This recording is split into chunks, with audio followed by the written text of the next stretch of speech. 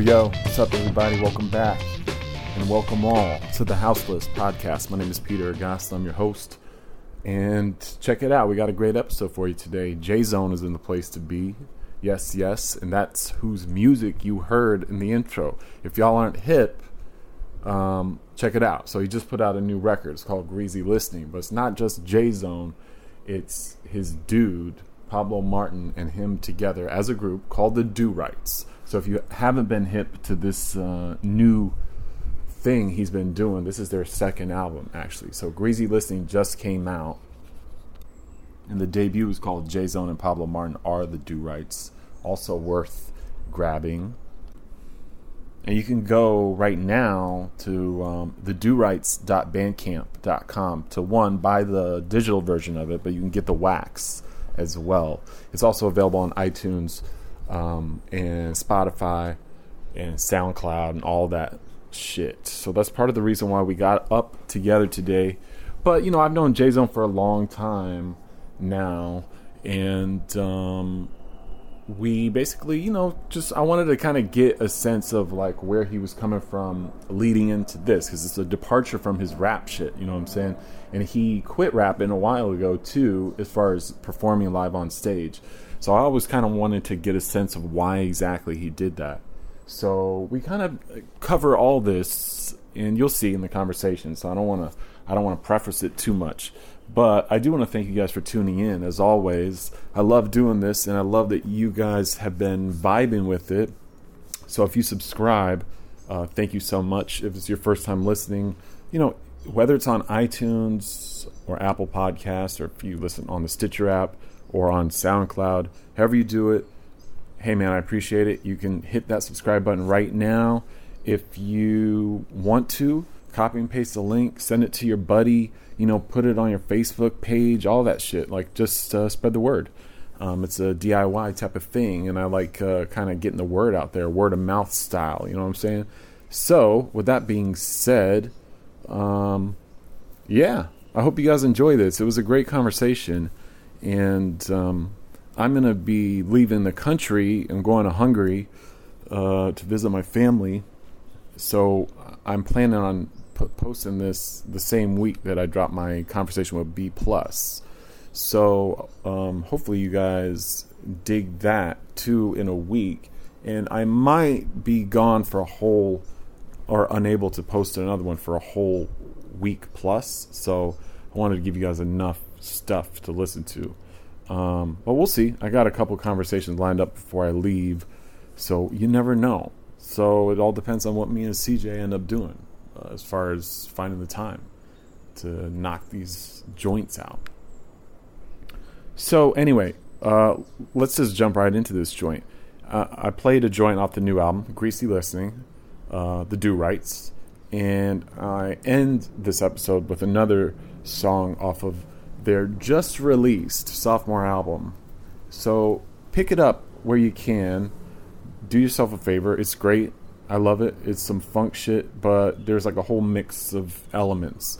So, and it's got that classic J-Zone humor intermingled within it too. So fans should, you know, scope it out if this is your first time ever, you know, learning about that.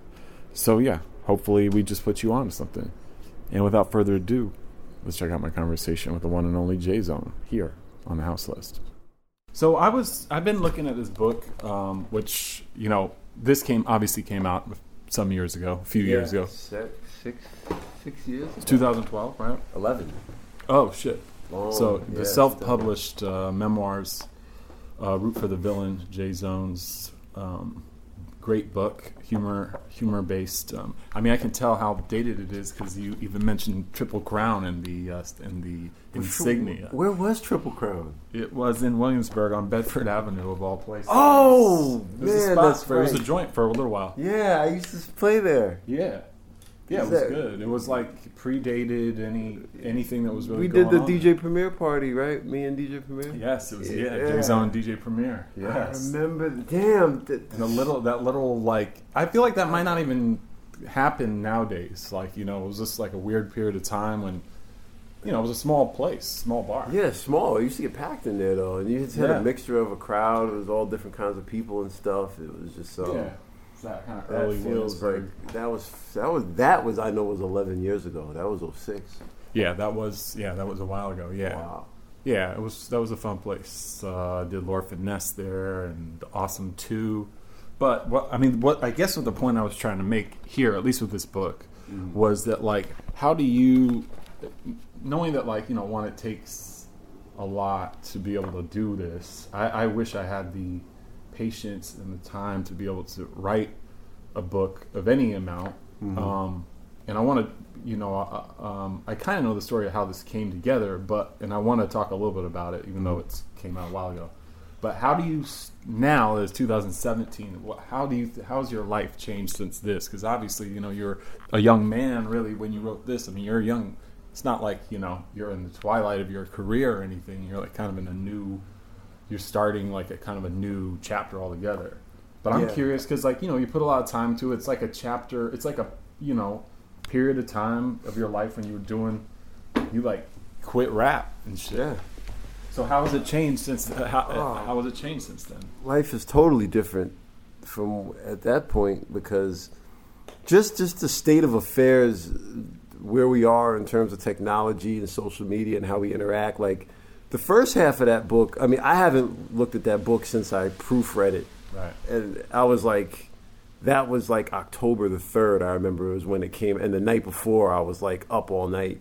So I haven't. It'll be about. I never read it once it came out. Wow. I don't listen to my music once it comes out. I don't read. Once something's out, I feel like it's no longer mine. It's the public's, and Sure. they can kind of interpret it how they want. But the second half of that book is like all opinion pieces.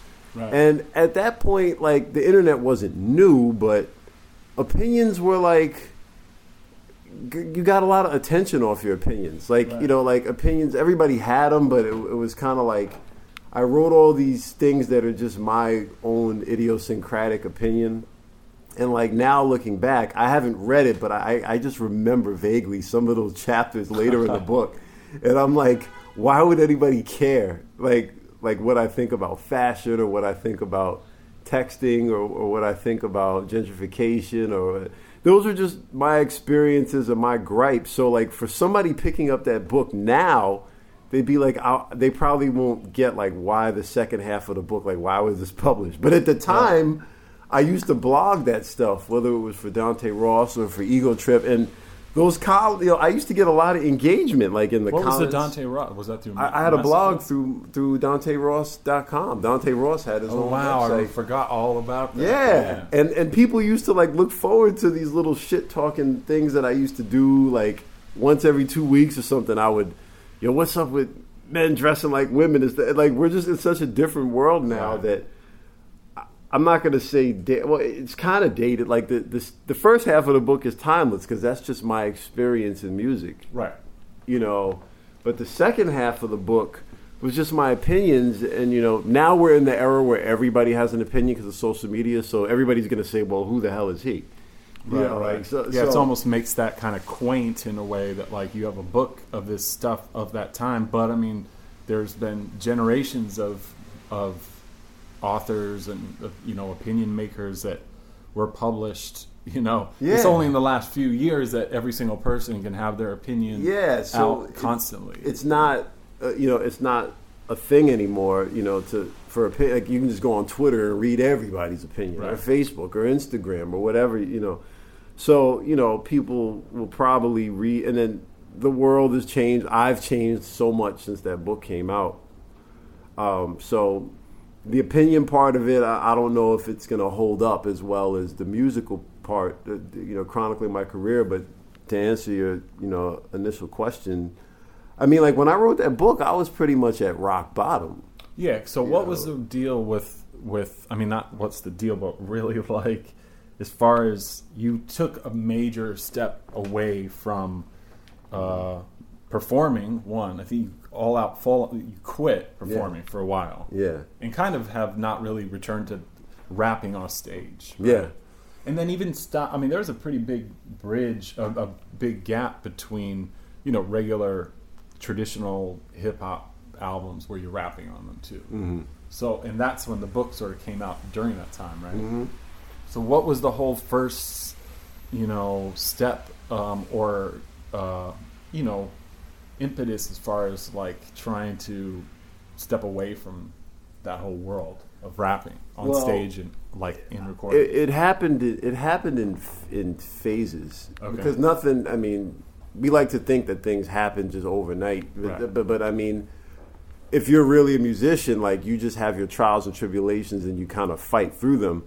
But then if you're dying like a slow death, or if it's like a slow fight and you're slipping, rather than like an overnight there and gone, like a one-hit wonder is there and gone. But like, Right. if you're kind of like an independent artist and, you could do a tour in Europe and get a lot of love and make some money, sell some merch and pack the place and come home and play for 5 people in New York, that's normal.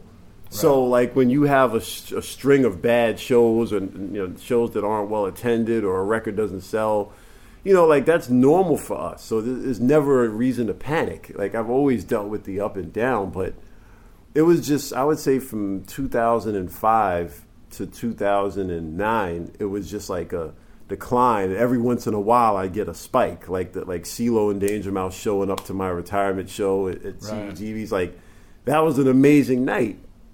But then I remember, the next day, like, I had to give a lot of the money back to the promoter because there was an error in the accounting. Oh, my God. So, which was fine. I didn't care because that wasn't about money. But, it was kind of like, like there was always some kind of folly around the corner when you're dealing with, like, Chitlin Circuit touring and you're a smaller artist. Sure.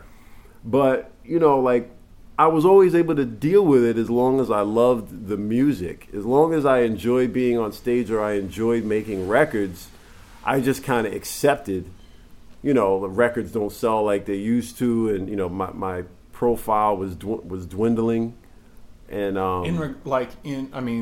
in regards to like whatever was selling at the time, right? I mean, it's like, because like you're obviously like some of your material is a little. It's part of like the concept of some of the records is a bit like self-effacing. Mm-hmm. You're kind of you have a self-deprecating style of humor, at least with some of the on the records and stuff like that. Yeah. So, but I mean, at the same time, as you like you said, as you got ventured closer to the mid-aughts or whatever, that was really like when but people stopped buying CDs, and like the earliest incarnation of real like. Digital distribution was starting, and there was like this kind of teeter-tottering of shit. Because the first record was a big success, obviously. Yeah, like, because when it's like big fish, small pond, or guppy in the ocean. Right. Like, what do you want to be? And in the beginning, like when you're pressing everything up yourself and you sell 2,000 copies, you're looking at $8 a unit or $10.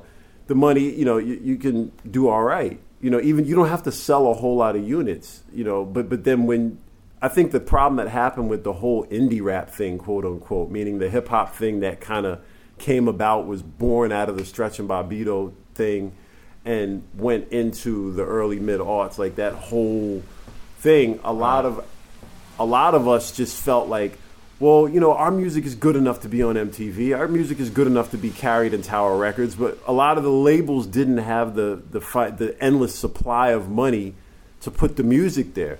Right. So because it's an expense that they have to incur. Right? Yeah. So like Rawkus was a prime example of that. Because they had like bigger name artists willing to work with them, and a lot of their records got big. But then there was no sample clearance department, and they ran into some trouble with that. Or, like. Something like, okay, your records, have all this, have some potential, so my record is now next to Kanye and Jay-Z and Tower Records, but they have video, I don't. And this is before YouTube. So to shoot a video would cost you $10,000. So on an independent budget, you didn't have the money to shoot a video, and then you get it on MTV2 or something, and they play it once at like 2 a.m. Right. And then you never see it again. So the playing field wasn't as level as it is now, where anybody could go to your YouTube clip and something could go viral on a freak chance. Whereas back then, you still had to have that machinery. So, with me, the wheels started to kind of fall off when I wanted to get better distribution and get my albums into the chain stores. I would get on like in order to get into Best Buy, you had to be part of a major U.S. tour. So Fat Beats put me on the Warped Tour just to put on the bullet sheet so they could get into Best Buy. Right. So we did 5 dates, but we lost all this money because we didn't have, they don't pay. Warped Tour, Warped Tour, 5 people would see each show. You couldn't really sell no merch. We're trying to spend money to entertain ourselves, so we're getting drunk in the hotel every night because there's nothing else to do. We're driving across Pennsylvania. We only did 5 dates, and I was totally fried. Right. So I can't imagine people driving around the country. And some people definitely Some people do the whole country, and I did 5 dates. I'm talking about the smaller acts, chasing that shit. Chasing it. And I did 5. We did D.C., Pittsburgh, Philly, New Jersey, and New York. And afterwards, like, we got a little budget from Fat Beats to get a rental car, some gas, some hotels, because this was to get the music into the chain stores. That's what we had to do. So we said, okay, you only got to do 5 dates, but you'll do the dates, and technically you will have done the Warped Tour. We could put that on there. Right. So but then when we came home, like we had to come out of our own pocket. I remember trying to get onto Randall's Island for the New York show, and I kept missing the exit, and I picked up like $25 in tolls trying to get there. Classic New York. Yeah, but we did it to kind of, get to this next level that didn't really exist. And it's like, we got our CDs in Tower, and then in 2006, all the chains folded, all the CDs came back, and then in 2010, I have to go down there and sign off on thousands of CDs that have to be destroyed. Because they couldn't sell. So you've gone through the destroying process of those? That while I was working on the book, that happened. Right. Was it the spot was it in Long Island or?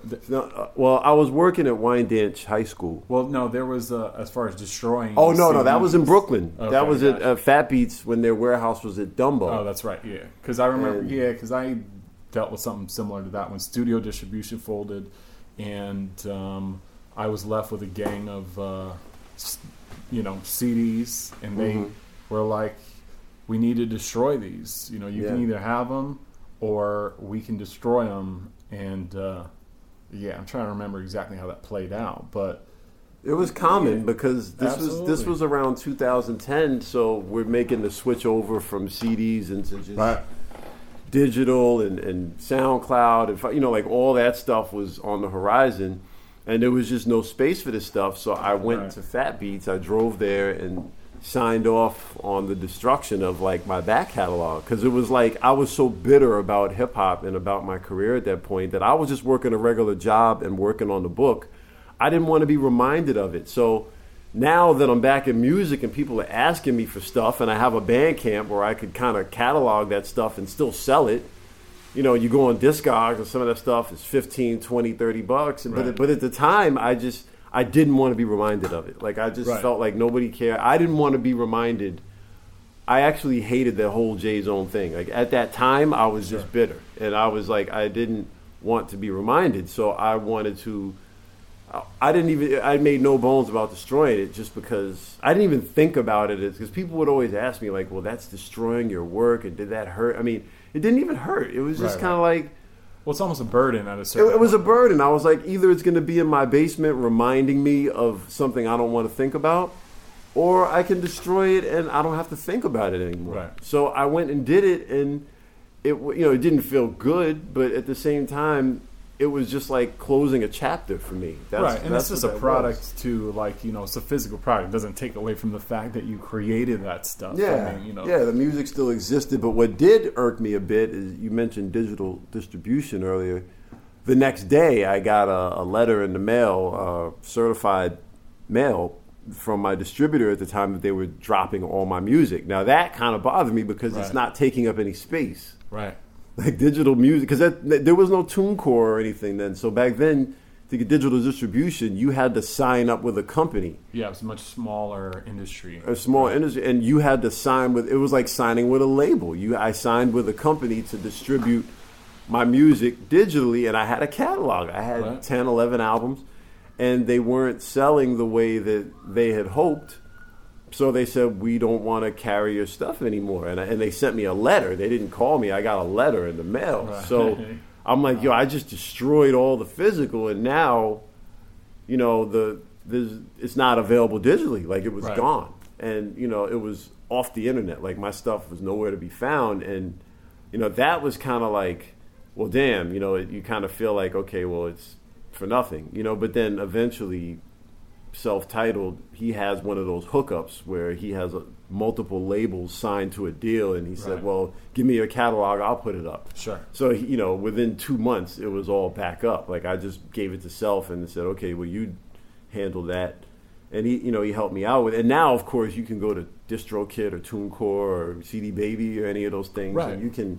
There's lots of outlets now. There's plenty of outlets. Like, but again, this was a transition time. 2009, Big time. 10, it was like getting digital distribution was like getting a record deal. Yeah. Like, so a lot of stuff just wasn't available digitally, you know. Yeah. So that, like, when I was writing the book, I was going through all that, and I was in a process of dealing with it so I wouldn't be bitter. And the book enabled me to not be bitter about it anymore. Because when you write your feelings down and you put them out there, you can't control how people are going to perceive what you're saying. Sure. But it's like catharsis. Like, this is what happened, boom. And once I wrote the book, you know, like, I got it out of my system and I was able to move forward. You know, I moved forward. Obviously, my experiences that I had gone through were still, having an influence on my decisions. Like, I never performed as a rapper again. Like, I was done with that. But I made 2 more hip hop albums, and then I was into drumming. So I went into more being a musician, which is what I initially started as before I found hip hop. So to me, the public is probably like, what the hell is this? But for me, it's normal because I started as a musician. So to me, it's just going back to how I started. So how did you start playing then? Well, did you start with drums as a kid or something? Or? I started with bass. I played everything. Okay. I was in a school band and a trumpet and violin, trombone. Nice. I played the trombone. I played as well. trombone, and I played the upright bass. That was the bass was my main instrument. So I played upright in the orchestra, and I played electric in the jazz band, and I played on my own at home. And I wanted to be a funk bass player. So what I used to do was, when I was in elementary school, I was buying records older than me, like old funk records. And I would buy them because I knew that the bass lines were, Slave was like one of my favorite groups because the bass lines were just so. Mark Adams was a monster. Kool and the Gang, Cameo, BT Express, Brass Construction, Ohio Player, all those kind of groups. So I used to buy those as a kid because my parents had the records, and I'm like, listen to the bass. So I would go to old record stores when I was in grade school and take my allowance and buy one record every weekend. Nice. And people would be like, why don't you buy the new Run DMC? And I didn't even know what that was. Like, all my friends were into hip hop, but I was like, well, there's this Bohannon record, and his bass lines are always good. So I would go buy all these records. Oh, so even while hip hop was kind of getting its real roots place, like you were still in the funk. I wasn't into hip hop. Yeah. I didn't get into hip hop till 88, 89. Okay, cool. But what happened was I was buying all these funk records and practicing my bass. I would just put them on. I'd go to my grandparents' house, put the record on, and I would play to the record for hours. And that's how I learned how to play, by ear, following the records. And what happened was, eventually, my friend who lived upstairs, Rob, he used to always say, like, why do you listen to music that our parents listen to? You need to listen to some rap. And I knew Run DMC. I always kind of liked the Fat Boys because I thought they were funny. Right. But I didn't like rap beyond that. Like, to me, because rap at that point was like drum machine, so it didn't have that sound that I wanted. But then the hip-hop records started having samples in them. And I didn't know that sample. I didn't know what it was or nothing. But he told me he said, just watch MTV Raps. Just watch it. This was probably like in 88, 80, maybe early 89. Mm-hmm. And I turned it on, and I'm like, that sounds like Kool and the Gang. And it was EPMD, You Got to Chill. And I'm like, they're dancing inside of a freezer. And like, I'm like, this is pretty cool. But isn't that Kool and the Gang? And then, I started noticing the funk records I used to play bass to were in the rap records. Mm-hmm. And then when it was just the sampling. That's what hooked me. I didn't really, but then when I kept watching the hip hop stuff, they showed LL Cool J on Bad. And I'm like, he sounds like the biggest, toughest person on the planet Earth. Like, rapper can rap, too. Just like I can. I take a muscle back. And I was like, wow. And, when you're like 12 years old, you're kind of looking for a hero. And my heroes were like George Clinton and Robert Kool Bell and, all those guys. But but when you're 12, 13, like you're going to school and your peers are listening to this stuff, you start, after that, the lyrics started to hook me. Right. So it started with the samples, then the lyrics, and then I figured out what sampling was, and I figured out how they were making the beats, and then the lyrics started to appeal to me because you're about to go through puberty, so now these records are talking about sex and stuff, and so now it's exciting.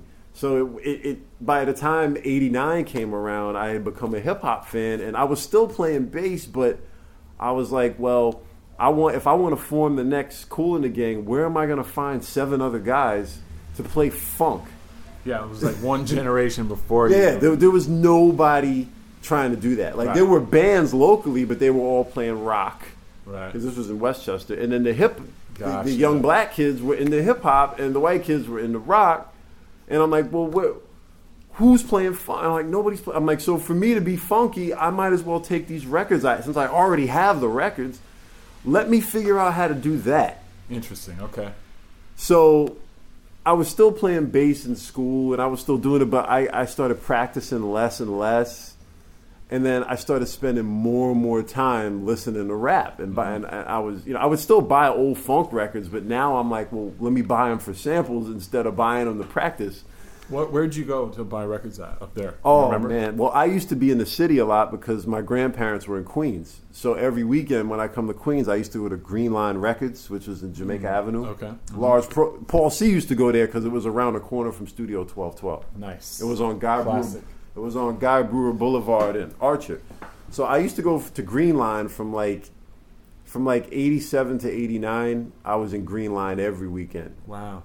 Buying funk. And then did you ever see Large Professor then? I didn't, but I was too young to know. I wouldn't, and that was before Main Source. Right. So I would have never known who those people were. But, sure. Like I used to do that, and then in the city there was a place called Dayton's. I think they were on 14th or 23rd, and then J&R Music used to have a back room where they'd carry records. Right. Colony was very expensive, but every once in a while I would get something from Colony. And then they had, like in Westchester, there was a place in New Rochelle called Records Unlimited that closed in 1990 for tax problems. Okay. But they carried hip-hop, reggae, and old records. So I would go in there and buy. I'll never forget, I went there the first time I ever bought a rap record with my own money. I went there, got a haircut around the corner at Al's, saw Grand Poobah in Al's getting a haircut. Nice. I went into Records Unlimited and bought Rolling with Kid and Play 12-inch, Straight Out the Jungle Brothers 12-inch, and then I bought Cameo Cardiac Arrest. Wow. So so I would still buy my funk stuff. Well, but then that about sums J-Zone up. Right? So those records right there, that was like, I was in 6th grade, so I was buying funk records, but I was also reading Word Up magazine. Right. But you're buying 12 inches too. So 12 inches and then cassettes. The first full album I bought was Stetsasonic in Full Gear. I bought it that summer in '89. Incredible album. Yeah, Talking All That Jazz was the joint. Oh, so I went to the New Rochelle Mall and bought that record for $6.99, and then I actually had Paul sign it when I met him, and that's the first rap album I ever bought with my own money. So nice. So we're talking.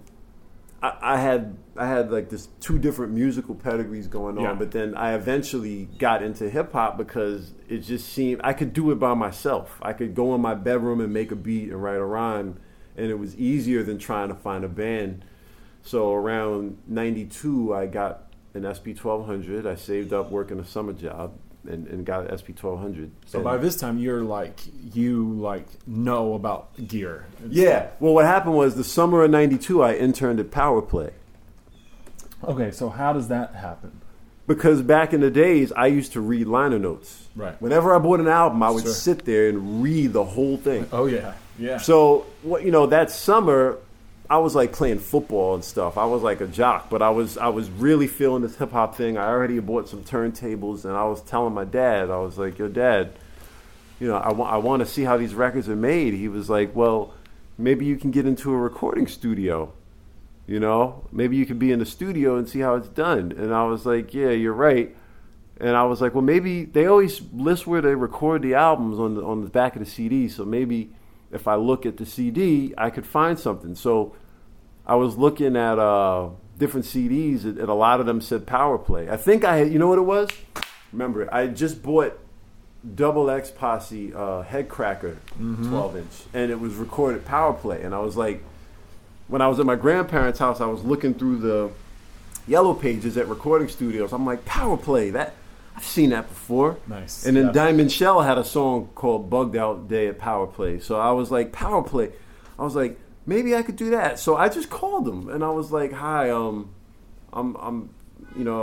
told my name. I said, I'm in high school. I don't know anything, but I want to learn about this hip hop stuff. Can I come in and see what's going on? I don't know. He was like, well, do you want to intern? I was like, well, yeah. He was like, well, we can't pay you, but you can watch and you can run errands for us, and then you can watch. And I was like, okay. So my dad drove me over to Long Island City. And the summer of '92, every Sunday, he would drop me off in Queens, and I would be there from 12 to 5 every Sunday. So I saw Vagina Diner being recorded. So Akinelli's infamous debut. Akinelli was there when they were mixing I Love Her. I was sitting right there. Wow, that's amazing. It's the most controversial song, which at the time I was like, whoa.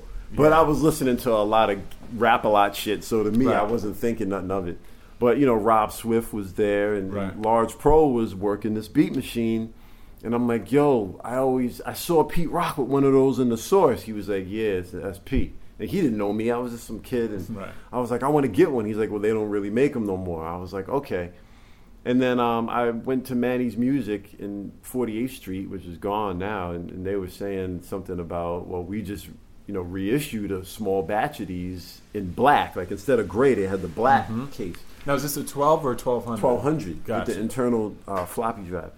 And that's when I ordered it. Like, I stopped the Power Play thing because I went back to school in Westchester, so I wasn't in Queens no more. So during the Power Play thing, though, just to kind of refocus on that just for a sec, like, besides the Akinelli stuff, I mean, granted, you were there for a short period of time. Was there any other records you remember being made while you were sitting around? Or Roxanne Shante, The Bitch Is Back. Dope. Because G-Rap and Shante were there. And Large Pro was there. They were doing Brothers Ain't Shit.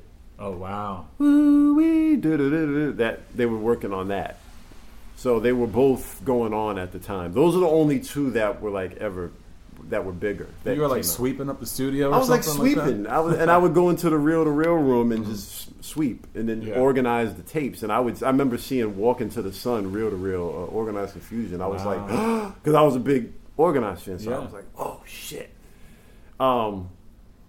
So that's a great little education, though. Yeah, but they don't have that anymore. You know what I'm saying? Like at that time, like the way to get in was an internship. You either interned at a label or a recording studio because that was your education. You didn't get paid, but you didn't have to pay. Exactly. Like they didn't have schools for production or schools for DJing or schools on music business. You had internships and you just learned just by being there. Right. So I had that under my belt. I got the SP. I learned how to use it. I was making demos locally. I would go to a little studio called Clockwork in Mamaroneck where I was living and going to school. And I would make demos. And then this girl named Tisa, I went to high school with, used to braid my hair. And she was cousins with Vance Wright.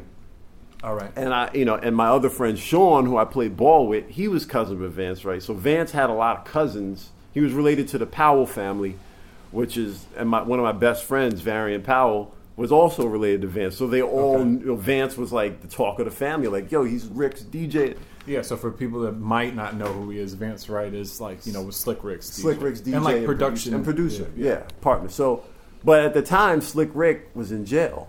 Wow, okay. So he had shot at his cousin or whatever, and he was locked up.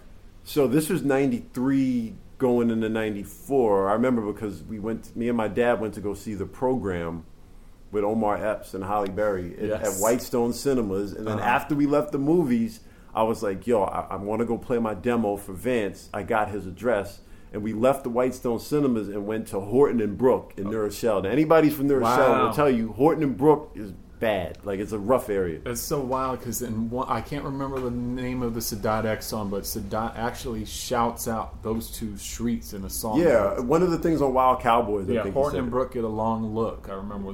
Horton and Brook was not the kind of area you wanted to just be. What's it like? it was behind Lincoln Park, the Jets, the projects. I forgot the actual the Hartley projects. Okay. But they used to call them the Jets. And Lincoln Park. Yeah. I could think of any episodes I swung in Lincoln Park. That's what was it. So they're tearing them down, but Lincoln Park was rough, man. It was a rough part of New Row, and Vance didn't live there, but he lived in a house that was off, like on the next block over. Right. So my dad brings me there. I got my demo tape in my pocket, and I'm like, Dad, just wait here. I'm going to go up and just play this for Vance. So I'm going to the door. I'm ringing the bell. Vance wasn't home. I guess he had forgot I was coming. And then dudes start kind of scoping out my dad's car because he's driving like a black car, and the windows are like kind of half tinted. Yeah. And I was like, oh, shit, I'm going to get my dad hemmed up out here. And I was like, so I just ran back to the car, said, he's not home, let's go. And he's like, yo, man, where you bringing me, man? Like, these dudes are eyeing my car. You going to get me killed over some hip-hop, man. Like, what are you doing? And, you know, I called Vance. I was like, yo, man. He was like, yo, my bad. And then I kind of was like, he played me, so I just forgot about it. Right. My other best friend, Kevin Bartee, he lived in New Row in another project. He lived in the Hollow. And he was walking down Main Street one day in 94. This was like in the spring. Like, I saw Vance around Halloween, and this was in like March. And he walked into Vance's studio by accident. Like, it just said studio on the thing, and he went to go check it out. And when Kevin saw it was Vance, he's like, yo, man, my boy Jay's been trying to get in touch with you. He was like, oh, yeah, I remember. Have him come down. So Kevin called me like, yo, I saw Vance. He wants you to, he remembers you from, he remembers he kind of stood you up. So he said, yo, Thursday, what are you doing after school? Nothing. I was like, all right, so I'll cut last period, and then I'll come to New Row and meet you. And we went there together, and I played Vance my demo, and he was like, it's dope. He's like, yo, I'm opening the studio. We need an intern. You want an intern for me this summer? I was like, yeah. He was like, it don't really pay, but if you learn this whole studio, it'll be paid. I was like, bet. So that summer, I went in there and just swept floors, and I would watch Vance work, and Greg Nice was there. Nice. And he was working on Jewel of the Nile had just come out, but he was there just working with Fat Doug and a couple of local cats. Right. I have the one single. They had a single. It was like Greg, Fat Doug, Preacher Earl. Yeah. Those guys all kind of like... All of them were in the mix, because Vance is a North Bronx cat, so they all knew each other from them. And New Rochelle and the North Bronx are 3 miles away. So Right. So, dope. You know, that's exciting too, man. Yeah, I did that over the summer. Right. And by the time school started in September, my senior year of high school, I knew how to use the ADATs, the reel-to-reel, the board, the compressor, everything. And so Vance made me a paid engineer. So then I would do sessions every Wednesday with my boy Corey. Like, he used to just do beat tapes and stuff. And then on weekends, I would do, you know, real sessions, like with people doing vocals. Right. That would book the room, right? Yeah, they would book, and you know, I knew the room well enough for Vance. He could leave and leave me there. Wow, so you're the main engineer. Main engineer. Who are we talking about? Any significant records? The Young Guns came by one time. And anybody, the YGs. And the YGs used to roll with Pete Rock and Heavy D and them. They were from Mount Vernon. Those guys were real scary. Like, anybody from Westchester who grew up in the 80s or 90s knows about the Young Guns. Like, they had a reputation that leaked into the city because they were no joke. Like, those guys, wild dudes, those were wild dudes, man. And they had an EP out. It didn't do that well, so then they were just trying to work on some new material. And Vance left me there with the Young Guns one time. He's like, yo, I'm going to Cross County. You got this. You know, Kenny and Tommy Guest are coming through. Friday night, and I'd never been so nervous in my life, because he's like, yo, they're using the 2-inch, which is the reel-to-reel. Now, I knew how to use it, but I was mainly an ADAT guy. Because local people didn't have money. They couldn't afford a reel, so they would just get an ADAT. But they came in with a 2-inch, and I was like, I had to do like an edit on the 2-inch. So I was sweat bullets. Is it like with a razor blade type edit? So manual edit, taping. Yeah. And I was like, holy smokes, I'm going to die tonight. Like, these dudes, they're known for like causing havoc. Right. And they were talking, I was like, the whole time I was like, yo, I love your album, man. Like, I'm just like, anything to let these guys not kill me. It's like, I love your album. He's like, oh, good looking. He was like, I was like, yeah, but they kind of gave it a low rating in the source. He's like, yeah, we go find that motherfucker. And I was like, oh, man, I'm going to get killed tonight. But, you know, I just kept stalling them because they were like writing re-edits to the song, and I didn't have to cut it. I didn't have to cut the Nice. reel. I just kept stalling them and rewinding it and playing it until Right. Vance got back. And when he got back, I don't think I've ever been so relieved in my life because I know I would have blown it if I cut the reel. Right. You know, Man. so you know, Classic, man. yeah. So I mean, I was doing this was like high school and like freshman year of college when I was at SUNY Purchase. But then I used to work with like Bill Blass from Yonkers, who was Billy Loose Screws at the time, but he was known as Bill Blass. He used to battle DMX Interesting. in Yonkers, and if you read DMX's book, Bill Blass was the man in Yonkers, and Right. DMX was the underdog. He had to take Bill out. Right. But Bill was a monster and a This nice is the guy. same Bill Blast that Large Professor. No. mentions This in- is Bill Blass from Yonkers. Yeah. Okay.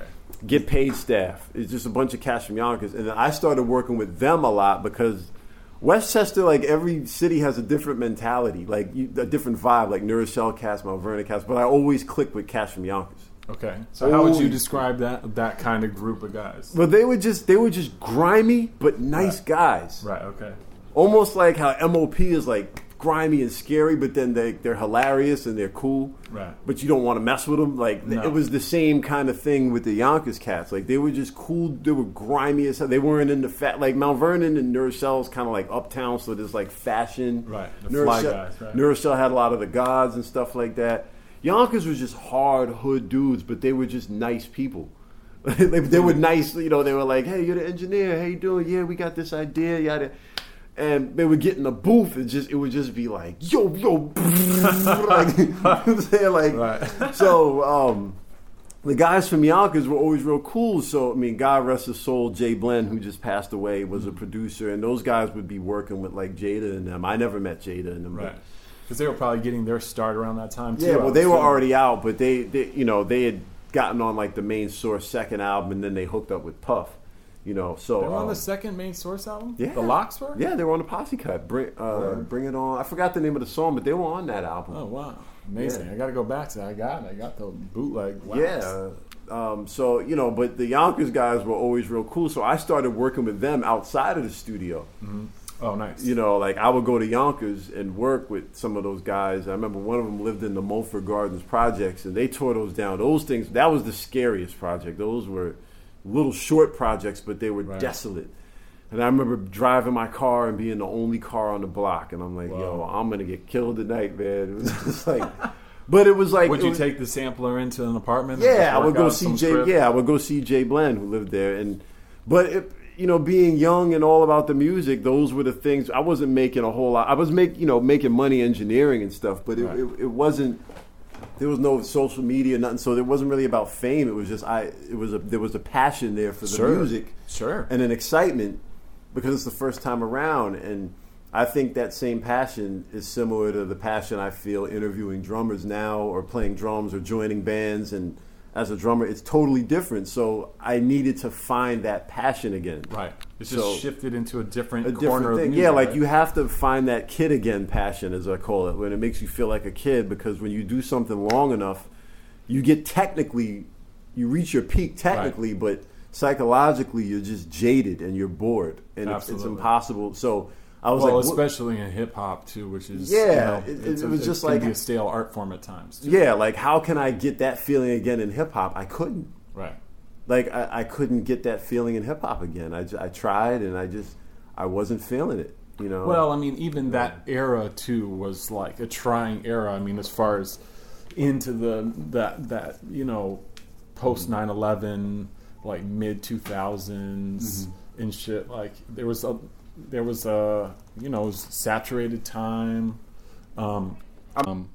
Yeah. So yeah, basically the point I'm trying to get to is, you know, not to discount the fact that you did, like, you know, several like big, somewhat ambitious full-length albums, you know, both your, you know, widely known like vocal albums, but in the midst of that there were some great instrumental albums too that are totally different. I love the Jimi Hendrix one, I think is the most slept on one in that canon. But like, you know, just because I feel like they got, like, some of those records did get, like, you know, Sick of Being Rich and A Job Ain't Nothing But Work are like these two kind of like hit at this period of time in your career, which maybe also kind of go back to the era of the book, right? Is shit. But I know that was like kind of the end of a certain era for you too. It seemed like, right? That's kind of a fair assessment, perhaps, or getting towards that. I mean, now I know that you don't listen to those records, but in the moment, they're funny, they're well produced, they're like, your beats are like, kind of like have like or your production rather, it's like you're doing everything on it, right? You produce, engineer the shit, like how do you, and you're probably at touring your most of that period of time too, right? Yeah.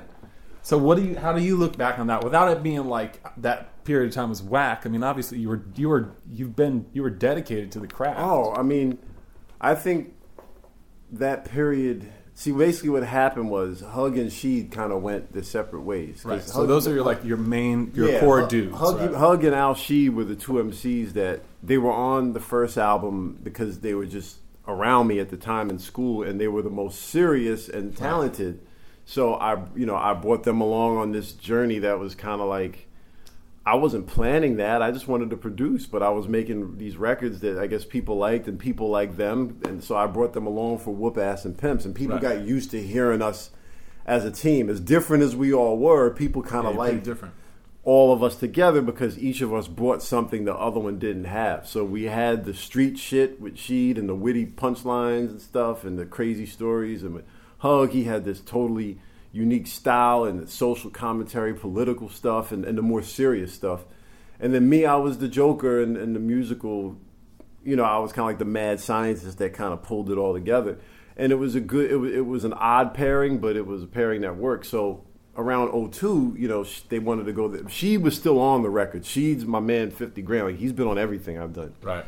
But he wanted to focus more on his thing, and Hug wanted to do his thing. So at that point, 2002 was like do or die for me because they were like, a common criticism was like those guys, like Jay had the beats and he's funny, but he can't carry a whole album. Like they had all the people who were lyrical kind of people, right? Like the people who were just hung up on bars and lyrics and I was a joker. It was like listening to a Skillet and Leroy record to hear me. So I was like, well, I'm going to have to carry a whole album without having these guys on there every other cut to hold me down. So I started actually, even though the records got sillier, I actually put more attention to my writing. Like the lyric, like the rhyming and the delivery and the rapping itself actually got better on those albums. Like they were like, it wasn't just like, bitch, Lucy Lou, da da da. Jerk off, like that was like the early shit. But then those albums were crass and funny. But then some of those punchlines and the lines were actually laugh out loud funny. And some of those concepts, like playing the edit these where I played everything backwards but the curses. Yeah, I love that shit. Like the one about the fake gold chain that was kind of like a just to get a rep tribute, right? Like those records. I mean, looking back, I can appreciate they were really different than than a lot of what was happening in hip hop at the time. Absolutely, yeah, and, for sure. What record was Gadget Hose from? That was later. That Peter was Pan Syndrome. Right? Yeah. Okay, that's but also a brilliant concept. You had Disco Ho. You had the one with Devin, Greater Later. Yes, the one with Devin the Dude was great. Yeah, yeah. There was. Oh man, I used to just like come up with these crazy concepts and do this stuff, So it's not far from like a Prince Paul style of songwriting. Yeah, it was. He was a huge influence on me. And then also, one thing I realized, like a lot of the people who influenced me as a rap artist were the public totally didn't get them, and they were totally not successful commercially. So like when I wrote the book and look back, I was like, my blueprint for an MC was the afros, No Face, Audio 2, Tim Dog, who was Tim Dog's greatest album of all time is Tim Dog, right? So Well, the fact that I don't know another person that even knows or ever talks about fucking No Face and shit. I love that. Like me and my dad to this day, we have inside jokes about No Face. We love that record. It's hilarious. And like, and that dude was a great producer too. One of the guys in the group. Yeah, Shah or yeah, there was that fat guy was the producer. Yeah, Shah. Yeah, he also did Bitches with Problems, BWP, which has some amazing production and writing. That woman, I reached out to Lydia, I think. Her name truth was. be told, I reached out to her on Facebook to interview her. She has not written me back, but she's out there somewhere. And those singles and those music videos are incredible. But you know, like I always just kind of like found the humor in that, and and my biggest quandary as an artist was I took my craft seriously, but I didn't take myself seriously, and I don't think people. That used to bother me because people used to think I was a novelty act. Like, he's coming on stage with this fur coat, he's talking those crazy stuff, but if they'd have known that I used to like sit there for hours getting those sound bites off black and white TV, like I would leave the VCR running. Oh yeah, you had the sound bites like heavy. I used to archive those things, just black and white TV shows, Gunsmoke and 77 Sunset Strip and McCloud and Mannix and Banachek and Dan August and all these old 60s detective shows. I used to, and even like Bewitched and Get Smart and Hazel and Courtship of Eddie's Father, like all this. I know some of those. I don't know all of those. No, I'm a TV buff, so I mean, like I would tape those shows, and then I would play back the VHS tape the next day while I was doing laundry or cleaning the studio or organizing records. And when I would hear something that could be bent out of context, I used to put it on a DAT, and I used to have these DATs of sound bites, and I used to write down what was on them. So when I was doing a song and I would read what was on the contents, I was like, yo, that line could go in the context of this song. So I was very detail-oriented, and I took a lot of pride in my production and the craftsmanship of making records, but people saw me because of the comedic element, they saw me as a novelty act, and that really used to get under my skin. But what am I gonna do? Like make records about keeping it real hip hop? Like that's not what I do. So like, how do I get taken seriously?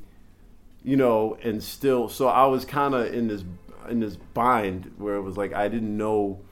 I only could be the artist that I was naturally, but I was tired of people not taking me seriously. So after those two albums, Sick of Being Rich and A Job Ain't Nothing But Work, they didn't sell that well.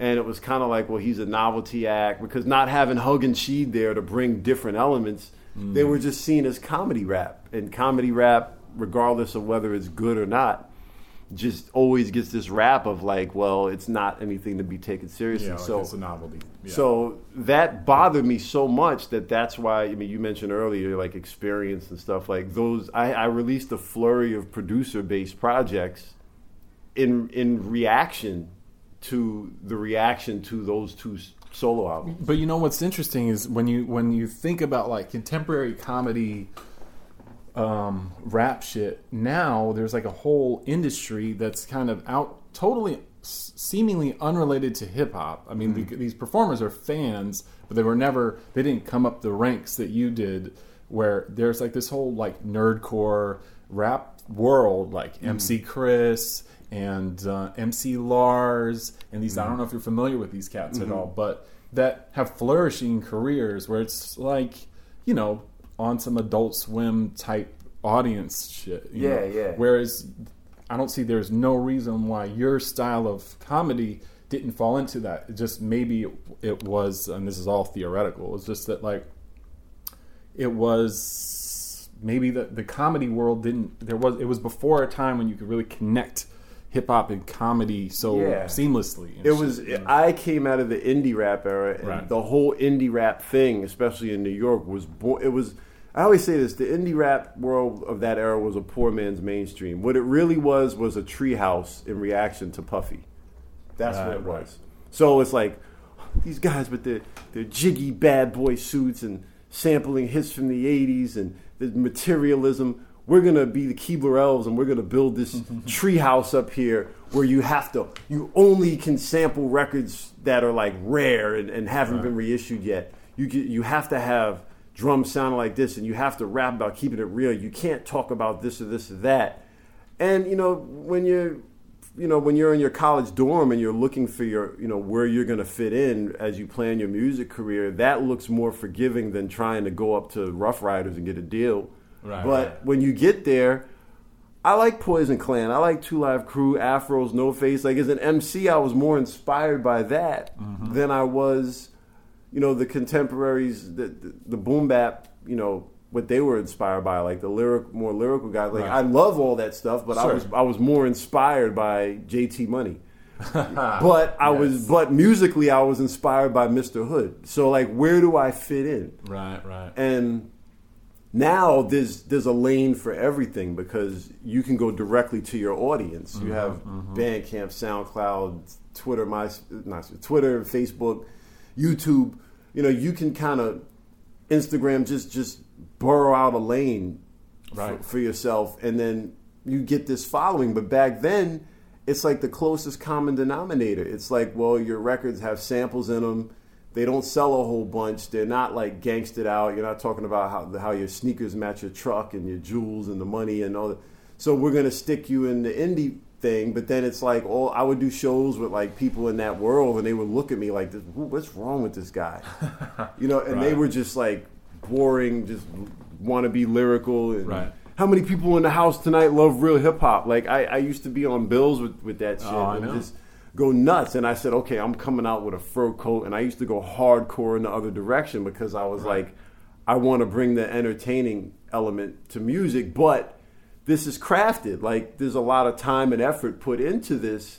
I'm not a novelty act. I want to do something different. And at the time, there wasn't enough, like I said, the social media and the different portals and Bandcamp and ways to release. No, it didn't exist. It was magazines, basically, and college radio. Yeah, magazines and college radio. So, it's kind of like I wound up having no place to go. That's what happened to those records, and it was frustrating because I felt like everywhere I went, somebody liked something about me, but something else they couldn't fuck with. So, like in the indie world, they liked the fact that I was sampling weird records and I was kind of self-deprecating. But I was also pretty vulgar and brash and wild. And it was all done in fun, but people were like really like, yo, he's a misogynist. And so like they couldn't mess with the acerbic nature of the character. And they couldn't tell if I was dissing him or if I was being sarcastic. It was like some modern day like Red Fox style sense of humor. Because I grew up listening to Dolomite and Red Fox and Paul Mooney and all that stuff, like Wildman Steve. I mean, these records were my house. So to me, Two Live Crew and all that stuff was just an extension of that, and then I was more of like a nerdy extension of that. Right. But the audience might not have grown up with that. They didn't grow up with that. Yeah. You know what I'm saying? Like a lot of indie hip hop kids came out of the rock background. Sure. You know what I'm saying? Or they were just hip hop purists who just got disenchanted with major label rap and found their way into the indie circuit, but they didn't grow up with it. So to me, I'm thinking, well, they'll know I'm kidding, or they'll know Old Maid Billionaires. I'm obviously not a billionaire. They'll get it. And then he's flashing his money around. Like, I don't have any money. Like, where is this coming from? Right. So I just think there was no, I mean, now if that stuff came out now, I think it might have more of a fair playing field, and it could exist on its own as it is, rather than, okay, he's on Fat Beats, so we're gonna have him tour with these other artists on Fat Beats, and then when you go do a show, like their fans don't like me and my fans don't like them. It was just so segregated that I started to get frustrated. Yeah. And I eventually just said, I want to be a producer. I never wanted to be rapper. I wanted to just produce. Let me go back to that. So I started doing a series of instrumental projects around 2005. I did the Boss Hog Barbarians with self-titled. Yeah, classic. And and I rapped on that, but I was really trying to put Self in the front because he's just a monster. He's a better MC. He's a monster MC. So I wanted and he never had a solo album. So I was like, let me have Self be that guy. It was kind of like Mobb Deep. Like Havoc could rhyme, but Prodigy was like the main guy, and Havoc did the music. He was the musical mastermind, and he would rhyme also and augment. So I was the Havoc, and Self was the Prodigy. Like that was my goal with that. But then it was like, because of the nature of the comedy and how we were, people again saw it as novelty. So after that, I just started doing a lot of instrumental and producing for other people, like right. Sadat at the time. Yeah. So I want to talk about that too, because it's funny with the TV stuff that you recorded. I was curious. So we did a record on Sadat's album that I put out, Black October, and that was like in maybe 2007. It was before he got locked up. So we did this album really quickly on the fly. And we did a record with you called X is a Machine. Yeah. Which Sadat and I did 2 tours back to back in Europe, and this one with me, Greg Nice, and Geology, one with me and Lord Jamar and Sadat. So we did X is a Machine throughout that whole tour. And it's like a classic J-Zone production. Rolling, piano line and like kind of a jittery drum beat and stuff. But there's this like clearly an old TV show where the guy's saying that's X-Man or something like that. Yeah. X-Man. And then you also, I mean, I don't know how many people would catch this or remember this if you go back to it. There's also the shit from either Public Enemy or Terminator X album where Terminator it was from X. the radio call-in thing. Yeah. So what was not to go long on this particular thing, but because I think me and X went to your place. In Queens, you guys came through and did it. And I remember he did a cameo for To Love a Hooker at the time, because I was working on that instrumental album, and he played the guy in the strip club. And that was like the trade-off. You know what I mean? Like, hell yeah. Can you do this for me? Yeah, no doubt. And, he did it. I gave him a script, and he read it, and that was it. But at that point, I was really trying to be more of a producer, because I just felt the J-Zone character was kind of like lowering my stock as a producer. Right. Because people, so people would think novelty before they would think beats, and that was bothering me. But then eventually, like, I kind of just kept going. I did like the Chief Chinchilla stuff, like the Gators and Furs mix show, and then I did the Live at the Liquor Store album. But I'm naturally like a humorous guy, so like the humor came back out again. I just channeled it through Chief Chinchilla. I'm like, well, if I just stay on the production and leave all the silly shit to an alter ego, maybe people will realize that I'm separate from it and listen to the production and realize that's what I'm trying to do. And then it was just kind of like novelty again. Right. So I just felt like I was so far gone into that and pigeonholed deep into that. I just felt there was nowhere to go. So I kind of just started focusing on DJing at that time, and then I was also a sports reporter. So I just kind of stepped away from music more to just figure out what am I going to do, because I can't keep going down this because this diminishing returns with every release. But I would love to talk about your other production stuff, because it's it's a host of different rappers and shit. Yeah. But really quickly before, do you remember what the sample was on the X is a Machine song? Which one? Sample. It was that's like, X-Men. Yeah, that's X-Men. It was one of those. It was one of those black and white. Sounds like it was from the 50s or early 60s. It could have been. It was like a man and a woman talking, I think. It could have been like X-Men. I don't remember, because I didn't keep track of the shows during that era. It could have been like Surfside 6 or one of those shows. Bourbon Street Beat. I don't know, like one of those shows.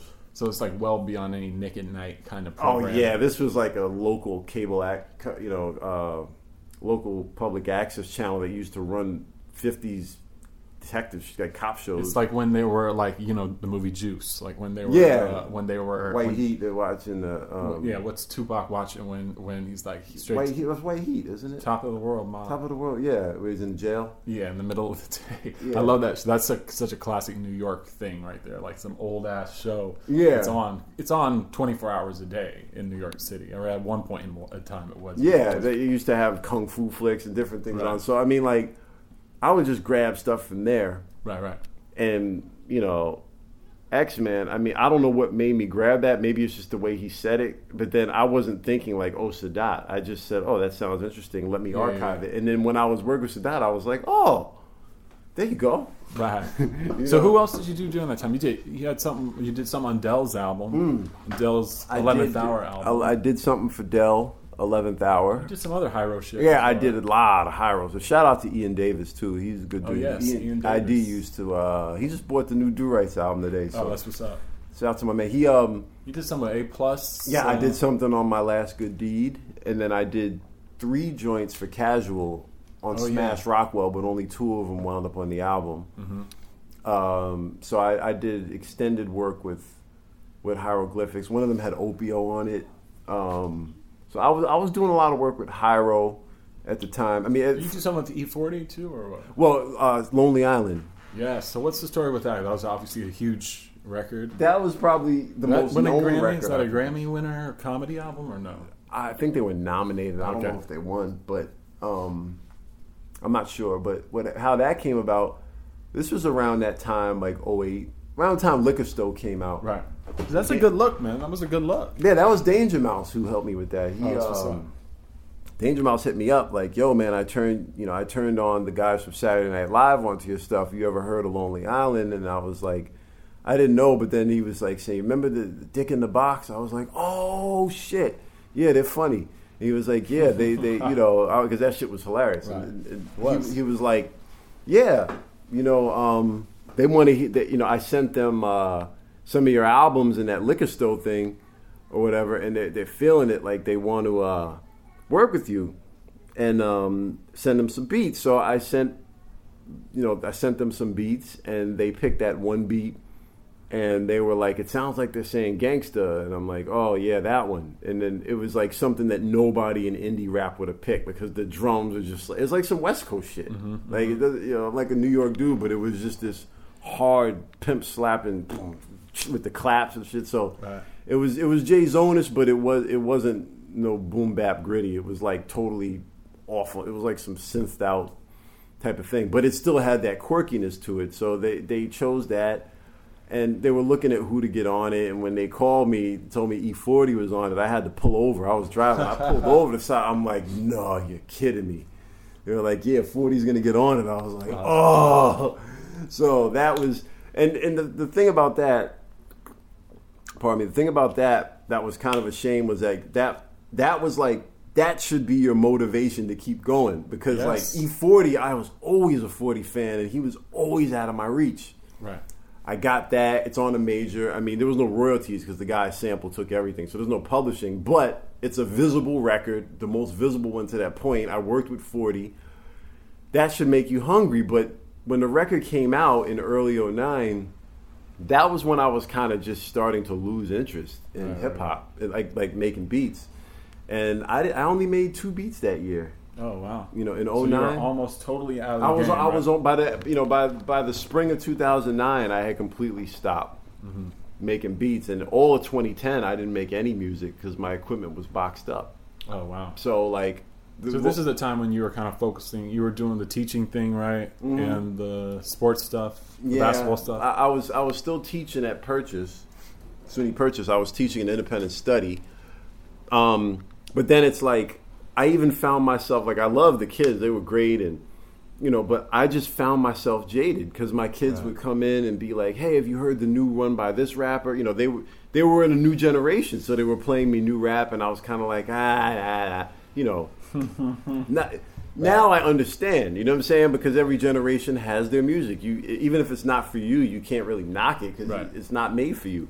But I was just kind of like, it doesn't sound like yada yada, and so I was just like kind of just jaded, which is not a good thing if you're gonna make music. Like even if you don't like the music, your kids bring in music, like you try to figure out why they like it and just get a better understanding. Definitely, yeah.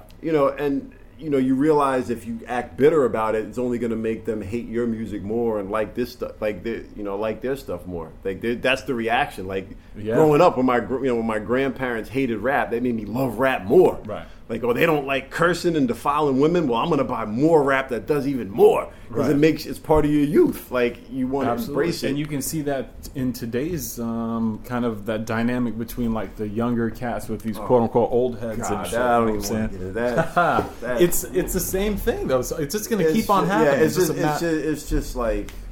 This is a little more. They're attacking each other. And the media likes to feed that because they know it's gonna incite a riot in the comments and the trolls. It's all clickbait crap. I just totally ignore all that stuff. I mean, I'll leave a comment, but it's just about how it's stupid. Like I don't pick sides and get involved. So right. But me at that time, I was just feeling kind of jaded, but I was still teaching, and then there was budget cuts, so I lost that gig.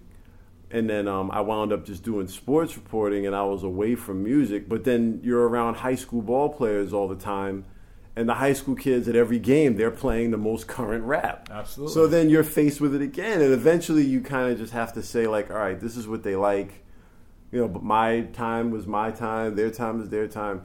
But I would just kind of like, I didn't know if I made music where I would go, because I'm like, I'm not going to make stuff like this. My stuff wasn't doing well, so like, what would I make? And then I kind of just said like, I'm not feeling music like I'm forcing this. Like every time I would try to make a beat, I would be forced, and I just I didn't want to go shopping for records. I damn sure didn't want to rap.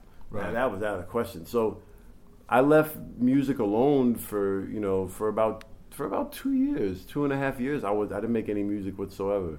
From 2009 to 2011, I didn't make one note of music. Interesting. And then, like the book that we started with this, that came out like around that time. I was writing. I started writing instead. Right.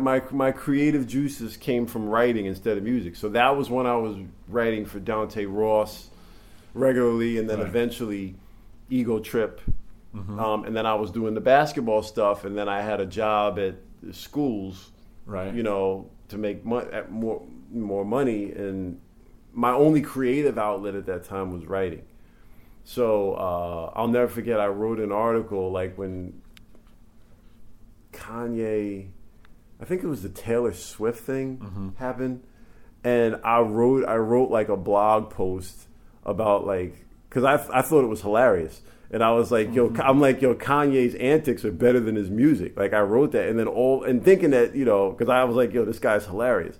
And then people were actually like, you're just mad and jealous because he made it and you did. I was like, damn, like people are really coming at me, And then I realized like, because I was a producer MC, I mean, it looks that way. You know what I'm saying? Like, well, that's what they associate you with, right? Yeah. So I mean, here's a producer MC talking about another producer MC, and I'm like, that's why I can't write about music and make music at the same time. That's why you don't see me writing. Like I'll interview drummers for my podcast, but I won't write opinions about other people's music, because I just feel like when you're a writer, it's like critiquing is like kind of part of your thing and you're outside of it. But when you're making music, I feel like I don't have anything to say about another musician. Yeah, I feel you. So like now I would never write something like that, because I'm making music and I'm like, I can't credit. I mean, Kanye's an artist. That's his art. I can't speak on it. You know what I'm saying? Like I who am I to have an opinion on it? Because I'm making my own art now. But it's not to say that what he did to Taylor Swift wasn't totally hilarious. I thought it was hysterical. I was cracking up. I mean, that's some hip hop. That's hip hop. That's hip hop. Well, and he had the bottle of Hennessy. Yeah, and bum rushed the show. I mean, I thought it was great, and I wrote it was great. But I said all that, because everybody, the general consensus was like, "Oh man, his ego is terrible." But he's so talented. And my thing was like, well, this guy ain't that dope, but his ego is great. I think his antics are amazing. Like, this guy says, I was like, I want to meet him. I want to buy him a dinner. This guy's great. But I was like, but his music, I don't see what the big deal was at the time. That's what I was saying. And people took that as jealousy. Like, oh, you're just saying that for shock value. And I wasn't. That was how I felt at the time. But then it was kind of like, I also realized that was my introduction to the hater thing. I mean, we knew the hater stuff from Bad Boy era, because everybody was like hater, but that was when everybody's opinion on the internet started to pop out, and you say things about people, and people say, "Oh, you're just mad, you're just bitter." So I would hear that, and then I was like, I'm not. I was like, I am mad and bitter, but not about someone else's success. I'm kind of just like frustrated with the music. So it was a confusing place to be. So I just said, let me just step away from the music and leave it alone, because I'm not passionate about it. I'm here like writing about other people's music, which is not my place because I'm a musician. And let me just figure this out. But then before I knew it, I just forgot about music. Like I was working on the book and just working and writing and covering sports, and I didn't even think about music. Like days would go by. And then, when I wanted to listen to music during that time, I found myself going back to the old funk and jazz records that I grew up on. And I was like, when I would burn, because this was before, this is like 2010, 11. I'm a Luddite, so I'm never up on technology. But I would always burn CDs for the drive to Wine Dance, because that's an hour drive to work. Yeah. So I used to burn CDs in the car, listen to it in the car, and I would always usually make hip hop CDs or whatever. And I remember I made a CD that only had like Billy Cobham and like Keith Hartley Band, which was an old rock band from the 70s. I'm not hip to them. Billy Cobham I love. But yeah, but it was just a rock band. Yeah, It was just like a rock site kind of band. Okay. And like I used to listen to that CD, and I'm like, all I'm listening to in the car is like old rock, old funk, old jazz. But I wasn't making any music, and like hip hop, I just had no interest whatsoever. Right. But then, when the book finally came out, it was like, okay, well, what's next? And I'm like, well, I'm not going to write another book. I'm not going to keep blogging because I can't sustain that. And and when you write for blogs, like you can only write so many blogs about the impact of Tim Dog's album on your life. Eventually, when you write a blog, like, yo, this happened in the news today in hip hop, parody that. So, like, like something happened with like Chris Brown or something, and I had to sit there and think like, how can I parody this? Like when Mobb Deep, when Havoc and Prodigy were having problems, I was like, well, they broke up or some group, Naughty by Nature, somebody broke up on Twitter. Yeah, like there was I think it was Naughty by Nature, maybe, or something like that. So I was like, what would happen if NWA broke up on Twitter? So we created all these fake handles, Twitter handles for Jerry Heller, Easy, Ren, Yellow, Dre, and Cube, and Arabian Prince, and Tim Dog. And I was doing this hilarious exchange. And it was funny, but it was like, I realized if you're going to be a writer and write about music, and particularly hip-hop, like you kind of have to be super aware of everything current events that's happening, and then you have to form an opinion and get it out fast. Oh, yeah. You have to write it. Like, if something happens at 4 o'clock, you got to be at your computer by 7, and you got to have something up by 11 at night. Like, here's a hilarious take on what just happened. Right. And I had no interest in doing that. As a writer, I just had some things bottled up I wanted to say. I had, appreciation posts that I always wanted to do. Mm-hmm. I got them out of my system. I'm like, I don't see myself being a regular writer who's going to drop. We good? Mic drop. No, yeah, I'm okay. good. It's still wrong. So I wasn't going to be that kind of a writer to where I was just going to keep up with current events. The whole idea of content, as they say, I didn't like. Yeah. Like, it became unnerving. Like, I was like, let me write something that I'm feeling. And in the world of journalism, it's quote unquote content. We need content. We need 3 things today. We need this. And even with basketball, like, it was content. Like, what schools is that kid talking to? Find out. Content. Right. And I was like, as a writer, I have no interest in just writing just to keep up with, current events. That's almost being a reporter. That's your day job. Being a reporter, and then put your J's own spin on the reporting and give us an idea. Mm-hmm. Give us something entertaining. And I just, in 2012, I kind of did that for a while. And I was like, the book died down. I was done with that. And, I had been DJing a lot because of my book. The book increased my profile. So, like, I played Soundset, and I was playing, like, a lot of... I wasn't going to rap again. That was out of the question, especially live. So when I had the book out, they were like, well, instead of doing readings, we want to book you to promote your book. Maybe you can DJ. So I would come out and play Funk 45s and stuff, not think nothing of it. But then I loved playing Funk 45 so much that I was like, man, I want to make this kind of music. Like, I've been listening to this in the car for the last few years. I've been going back to my roots as funk, and I haven't really been feeling the hip-hop thing so much. Like, maybe this is... But I'm like, how am I going to do it? So I was like, maybe I'll pick the bass back up. So I started going into Sam Ash and picking up basses and just playing around. Whenever I passed Sam Ash, I would just fiddle with it. And I was like, maybe. But then I saw footage of Clyde Stubblefield playing behind James Brown at the Boston Garden. And I was like, to see him in action, I was like, oh my God. Oh, was that not the famous concert they did?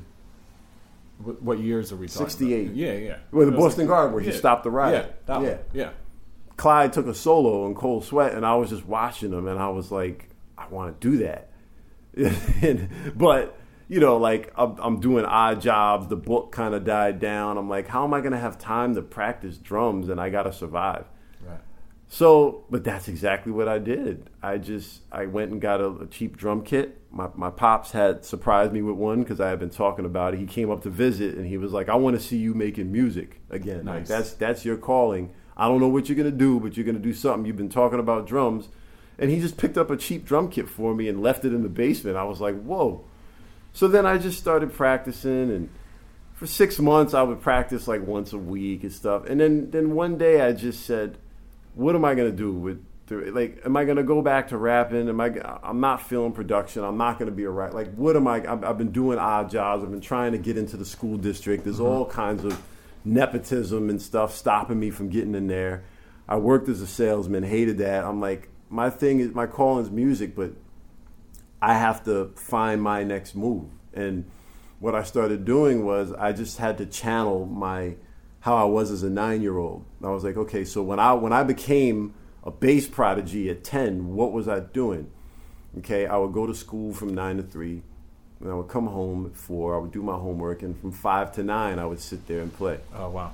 So I was like, all right, I guess work replaces school, so like I do what I have to do to generate income, whether it's my DJ gigs, whether it's an odd job on Craigslist, whether it's going back to the school district for a week here and there to sub, right. Whether it's covering a random tournament here and there because I can make a bunch of money at once covering a tournament.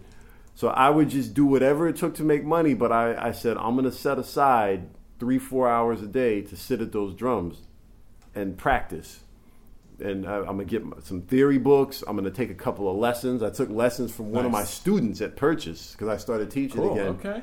And he was like, if you show me some production, I'll show you drum basics. And he showed me basic rudiments and fundamental type shit, right? Technique and things like that. And the summer of 2012, I used to go down there and just practice hours a day, like, living by the seat of my pants, like making money like day by day. Like, what am I going to do to make money today? And I know that feeling. I remember one time I sold a whole bunch of crates of my records because I couldn't find like work for the day. I was like, sure, man. I was like, I don't need these records anymore. So I would sell records, get hundreds of dollars selling that because I was like, I don't listen to these records, like records I bought to sample. Like I'm not even making beats. Like I sold all my sample records, like just sold them, and I was like, I'll survive, and then I'm going to practice. And it was kind of a scary thing to do because I'm like, this could not work. Like I'm learning how to play at 35. I'm not 7. Right. But I started learning how to play, and then when I started recording myself, I figured out a way. RJD2 helped me get some microphones in the studio and taught me a couple of things about recording drums. And when I was recording myself, I was like, man, I'm not the greatest drummer, but these things sound like the old records I would sample. Like the quality, I'm like, I don't know what I'm doing, but the way I'm recording drums, it doesn't sound crappy like most people when they go in the studio to record drums. They sound kind of sterile. There's a big problem recording drums. Let's just say that. That's always the issue, like how to get a good drum sound. Right. So I was getting that sound with like some cheap equipment. So I was like, well, what if I made a beat and used my drumming instead of sampling drums? And like, because I used to like... Oh, you mean sample yourself and recut it in the sampler. Right. Rather than sample. Because one thing I used to do when I was making beats is long after they went out of fashion, I used to sample drum rolls. I used to go looking through records, looking for... Right. Like, that fell out of fashion sometime in the early, mid-90s. Like, people stopped doing that. Like, people started programming, like, you would listen to like Lord Finesse or Buck Wild, they'd be like, they brought in the programming aspect and Pete Rock and those guys. Mm-hmm. So you didn't hear people sampling crazy drum fills, but I always had wild drum fills. I always loved drum fills, so I used to spend hours putting those things on discs. Yeah, I mean, Stetsasonic had the classic one with... well, that was Bobby Simmons probably. Playing it probably. Boom, boom. Yeah, go Stetson. So... That was, so I was like, what if I was able to do my own drum fills and do my own drum? Yeah. So then as an experiment, I said, well, let me press up a 45. There was a song called The Drug Song that was actually on Live at the Liquor Store as a bonus instrumental. And everybody who heard it loved it, but nobody knew about it because the record sold so poorly. And it was 08, like I was old news by that point, so no one was really paying attention. Right. And I was like, what if I rework that and give the drums more of a live feel and really focus on drums, like rhythm.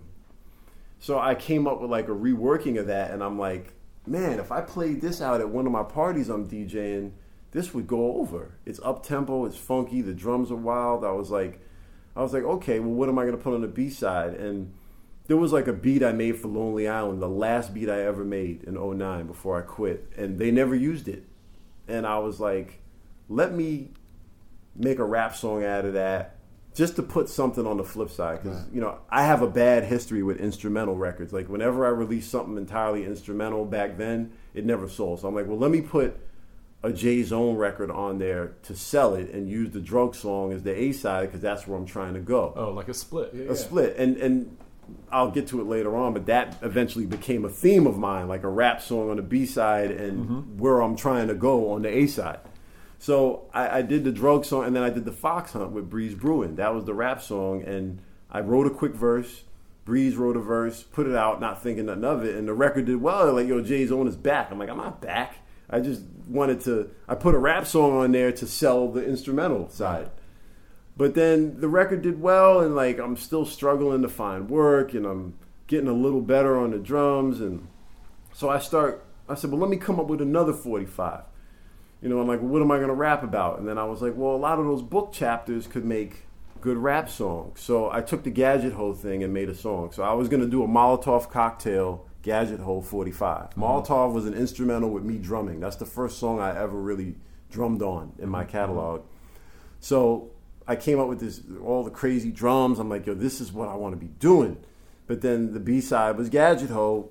I was like, okay, let me just put this out. But then I was having such a hard time finding work, and such a hard time, like at the time I had just turned 36. So there's people like, yo, are you going to get married? Are you going to have kids? I'm like, I can't even, I'm learning how to play drums and trying to keep my head above water. Out first, you know? Like, I can't afford to start no family, you know. Yeah, I feel you. So like with all the trials and tribulations of like my everyday life at the time, yeah. One day I was like, I came from like a job fair, and it was like a really, like they wanted me to work for, like edible arrangements, like drive the car for the Valentine's Day rush. I'm like, Jay Zone driving to delivering flowers and cakes on Valentine's Day for like no money. And I was like, that's so sad that it's actually funny. Right. And I came home, I told them I got in a car accident. I called them up on Valentine's. I was like, listen, I'm not going to do that. I got in a car accident. You okay? Yeah, I'm okay. I'm not going to come in. Hung up. And I was like, I know what my next album's going to be. I'm going to make an album about adulthood and like what that means, and like what happens if, because we have like generations of millennials and even some Gen Xers. Like the student loans are so crazy. Like most people my age couldn't afford a house. Most people my age aren't married. Most people my age, are younger, like the generation right after me. But it just so happens that I'm at the tail end of Gen X, where like a lot of my older peers were more like my parents. They got married, they got a job right out of college, they're stable. Right. But me, I felt more like a millennial. I'm 36, I'm odd job and learning to play drums. You know, I'm single, like I can't really afford to date right now, like all this stuff. And I'm like, I feel like, you know, I'm taking care of my grandmother, which at the time was a reality. Yes. So I'm like, you know, most people when you're this age, you're supposed to have your house and your car and your wife and your right. And I'm like, you know, but like I'm nowhere near any of that. I'm learning how to play drums with my free time. I hate text messaging. You know, I'm doing online dating. I hate all the dates I'm on. Everybody wants to text. I hate texting.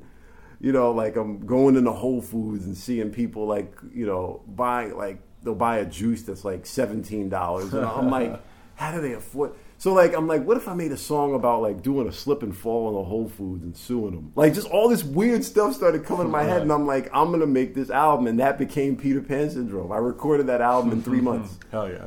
You know, and I was like, the concept of the album was growing old, not so gracefully, and like this like kind of melancholy undertone of like, yo, what am I gonna do if I don't fit into the status quo? Right. What happens?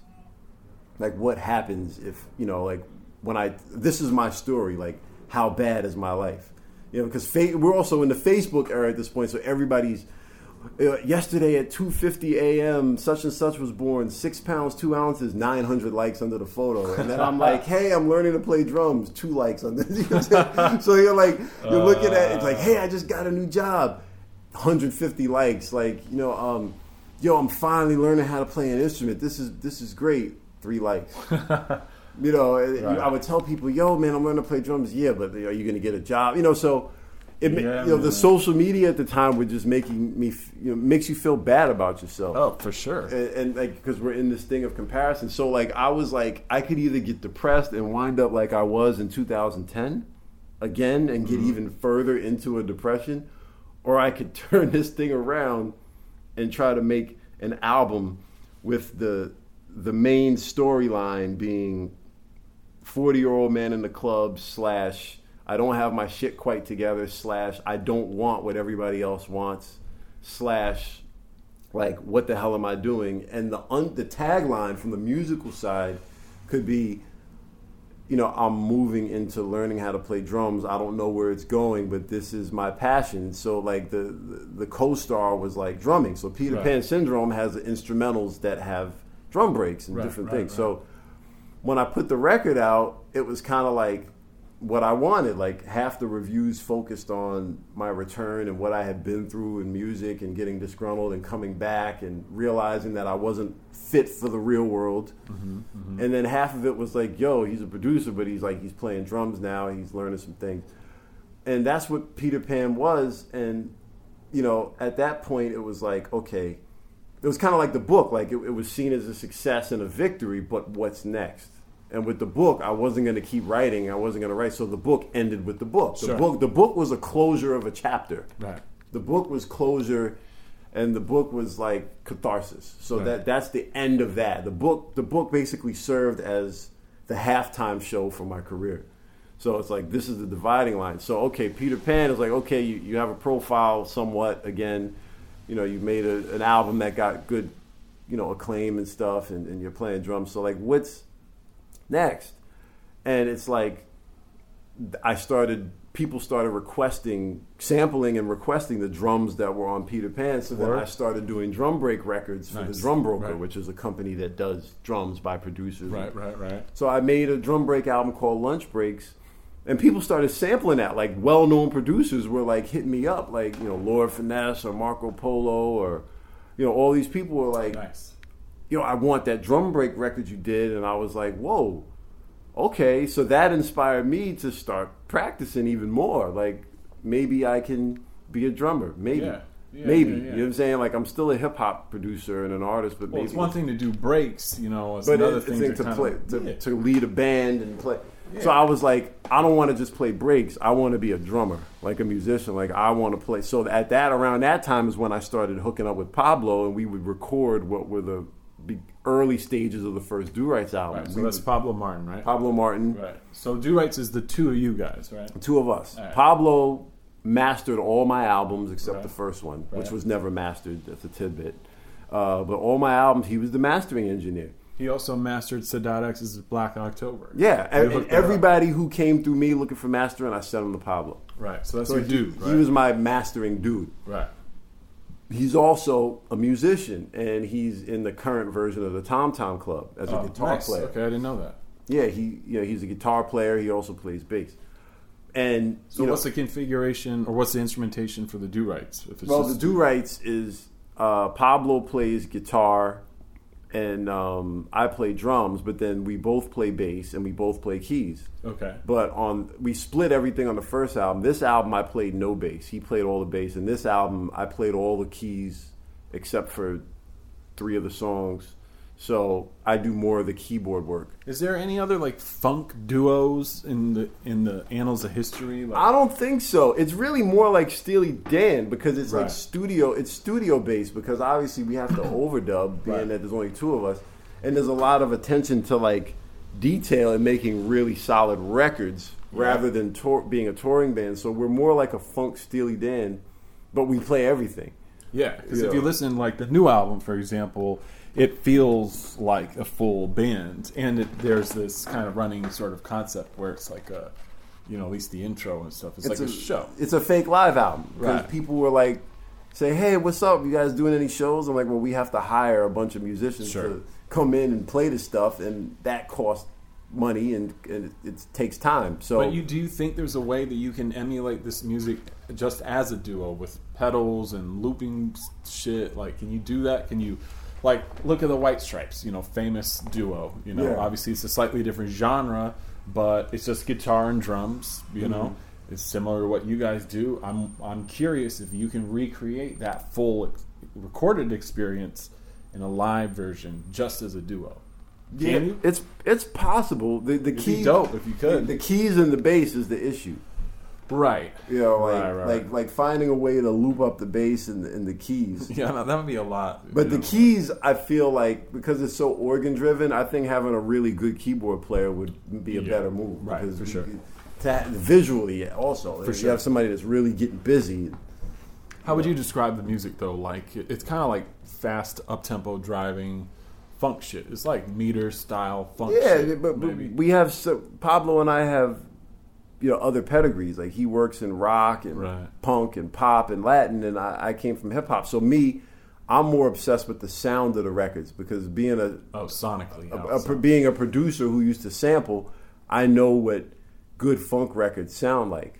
So like I know the vibe and the mojo and the sound. A lot of that comes from my background, but then he brings a different thing to the table melodically in terms of like the chords and the melodies and the way that the instruments are voiced, because he's got a background as an instrumentalist in pop and rock and composing and all that stuff. So it brings a musicality to it that's you're not going to find on like your average like Chitlin Circuit Funk 45. Like, you're going to find there's like sophistication and there's just nuances that come with rock and punk and all that stuff that make their way into the music that wouldn't exist if you're just trying to copy James Brown or copy for sure Motown or Stax or the Meters or P-Funk. You know what I'm saying? Like, so it's, all of our influences coming together, and we're not really, adherent to one particular era. So it's not like, we're going to sound like we're in 1967 for a full album, or we're going to just get the keytars out and be in 84 for the whole album. Like, we like everything. So you get this whole range of things from the 60s to the 90s, and then there's modern stuff. You know what I'm saying? Like, I still cut up and scratch like old dialogue off of spoken word and mix it in. Right. But all the playing is live. So I dig it, man. So it's a way where both of our backgrounds can come together, and I feel like the Do-Rights is kind of like not so much the Jay's own career, but I think everything I've ever stood for musically comes full circle with the Do-Rights, because the Jay's own, in the beginning, it was about funk and being one with your instrument. That's there. With Jay's own, the sound bites and stuff, I mean, that's there sparingly, but it's still there. And then, the tongue-in-cheek humor. I mean, it's not balls out, explicit humor, but it's not like Thug Penis. It's not like that. But there are Chief Chinchilla cameos, and there's like tongue-in-cheek humor in some of the spoken commentary. A few songs have spoken commentary, and my personality as an artist is there. It's just not as brash. You know what I'm saying? But it's there.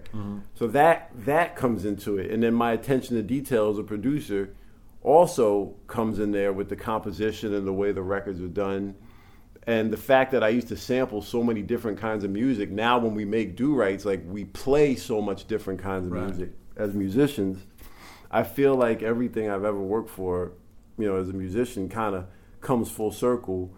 As a rap artist, I think Peter Pan and Fish and Grits were like everything I've stood for, from being an instrumentalist to sampling to the rapping to the commentary to the attention to detail. Like, those two albums, I feel, represent my entire musical existence as Jay's own. And then, but overall, I always wanted to be in a funk band when I was a kid. That's what I imagined. I thought it would be 8 people, not 2, but can't win them all. So it's like, well, and that's not to say that it doesn't have room to evolve. It doesn't have room to grow. And I'm in other bands now. Right. You know what I'm saying? So you jam in another band here in town, right? Well, I mean, I'm the drummer for a band called Benjamin and the Dream Dancers. Okay. And they he puts out a lot of stuff. Like, he did a record kind of with Daptone, recent, coal mine related stuff. Like, he does like a lot of soul stuff. And he's got a nice following. I mean, he writes some good songs, and he put out an album, a few years ago. But then I joined as the show drummer because he played a lot of the drums himself in the studio. So he needed a drummer for a 1-month residency at Come On Everybody. Mm-hmm. And that was a great experience for me because, like I said, I learned how to be... Most drummers learn by playing in a garage, jamming with bands, and then 5 years in their career, they get put in a studio for the first time and they record. Mm-hmm. Me, I got my start recording drum breaks for people, getting people around sample clearance, making break beats, playing in the studio. And then I eventually evolved into playing live with a band. So right. I had to learn how to drive a band, control dynamics on stage, set the pace, like all these drummer things, from being not just a breakbeat drummer, but just a general drummer. Sure. So being in that band was just a huge education for me. Yeah, it's still new. It's still like a new It's still new for you, right? Yeah, so, yeah. And then eventually he had me start playing on his studio recordings, Ben. So now I play drums with them, and then Pablo has a rock band with his wife called Lulu Lewis. And, we're a 5-piece rock band, and I'm the drummer for that. Oh, nice. So you got a couple of gigs. Yeah, so I go play rock and roll, then I go play some soul. Then in the studio I have Do Rights and another side project of mine called Zone Identity, which is more like jazz funk. Dope. And then there was a 45 of that. Yeah, there was 45 of that. Funkitis. So when does the Do Rights album come out? When does it ship?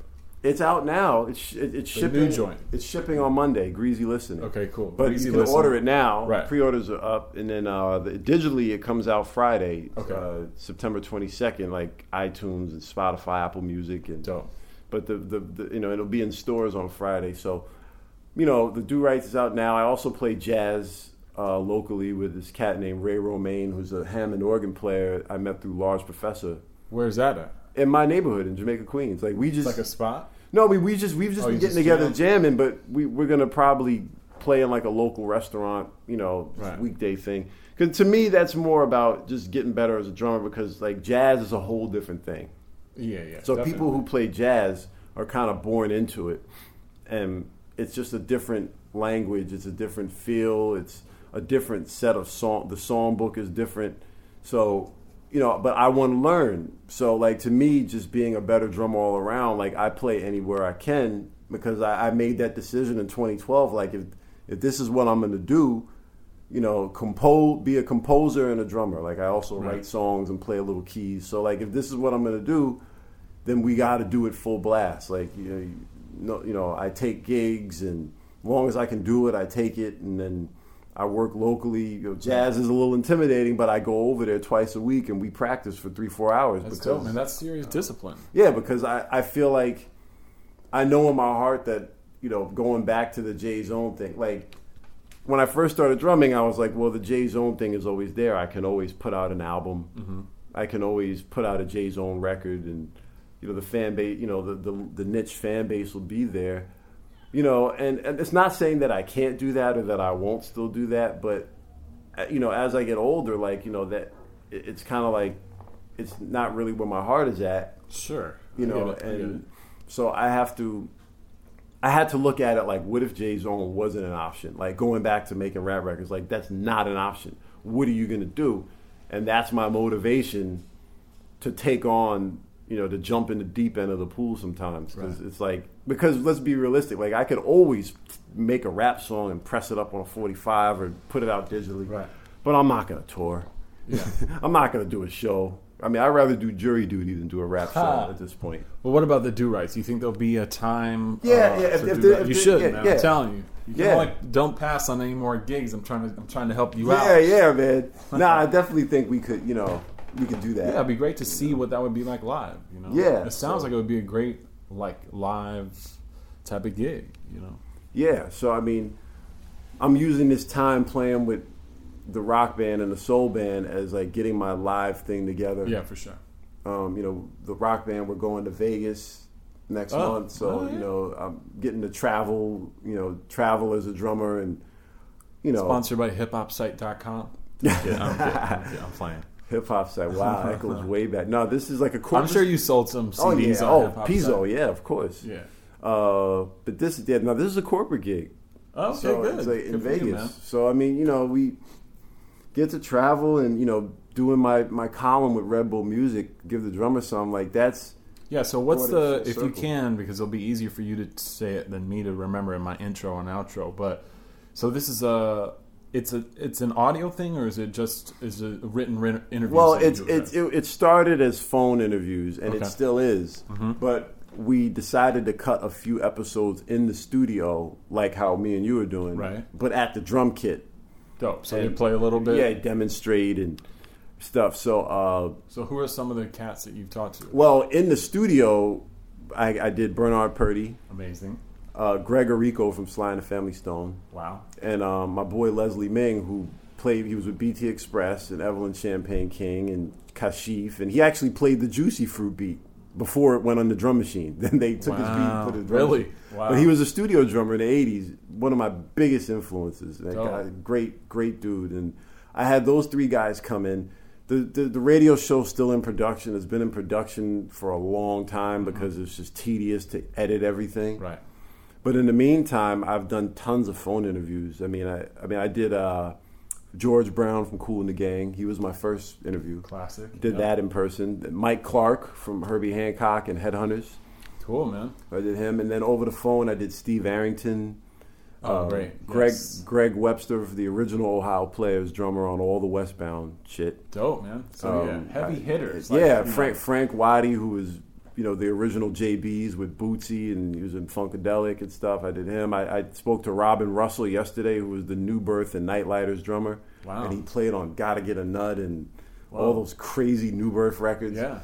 You know, Steve Ferrone, who was Average White Band, and then he wound up being with Tom Petty, Eric Clapton. I mean, he's a studio, Brian Auger, like he's a studio guy. Right. Steve Arrington. I did David Garibaldi from Tower Power.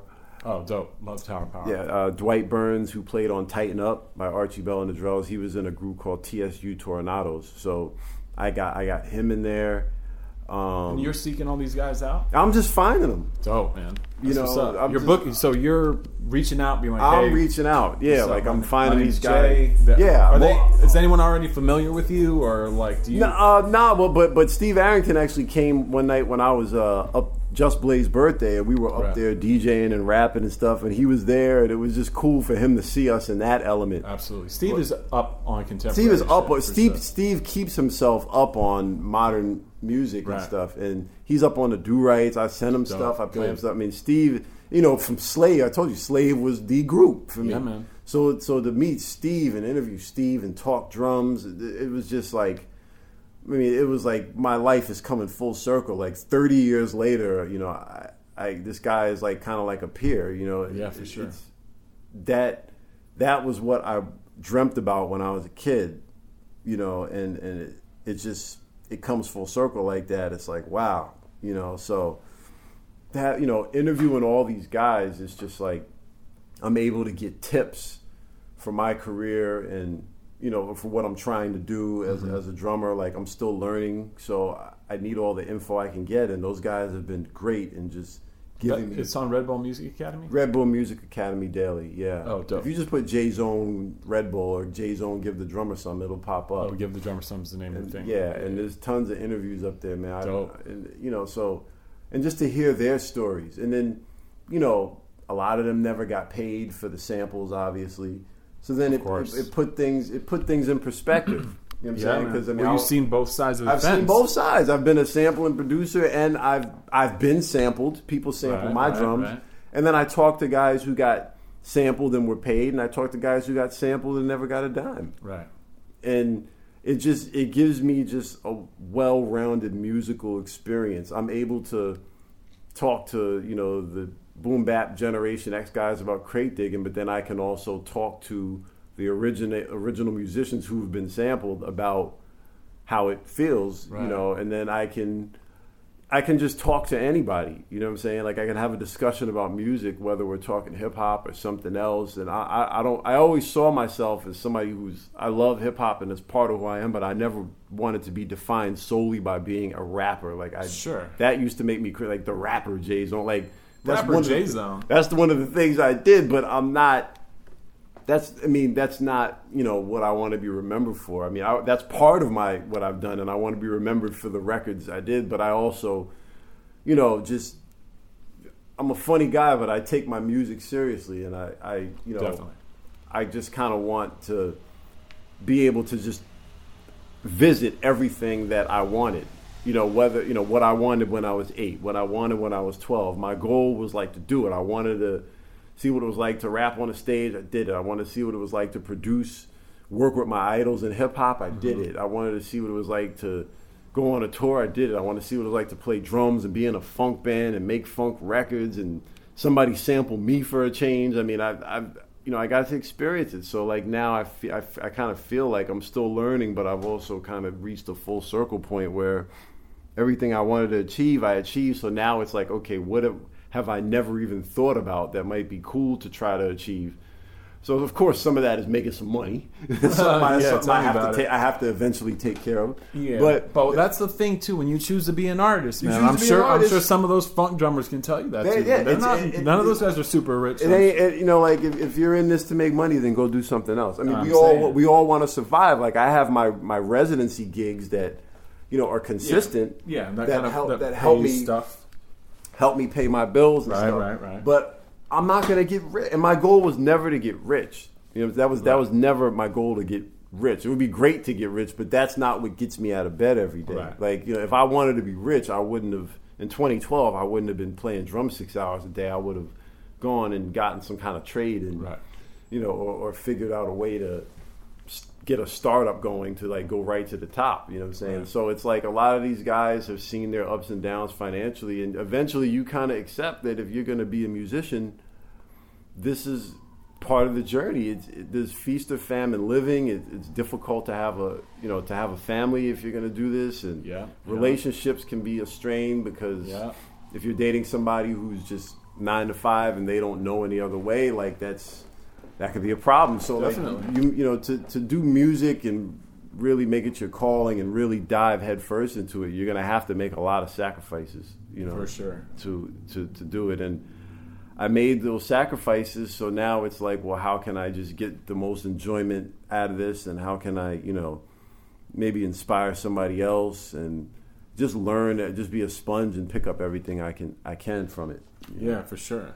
Well, I dig it, man, and I mean, you're as prolific as you ever were. I mean, you might not be doing rap records, but between the 2 Do Right albums, and then you got like 4 bands that you're just kind of building up your skill set with, and I think it's great. I think it's an amazing new chapter. That's kind of why I wanted to use the book sort of as a way to start the conversation, because it's like a part of your past, but I mean, you've already, like, as far as a musician and an artist, you're evolving still, and like it takes nuts to fucking pick up a new instrument like in your 30s and dedicate time to it and shit. You know what I'm saying? Yeah. Like, so I think it's cool, man. I think I'm proud of you, dude, for doing this shit. And I think everybody should buy that album.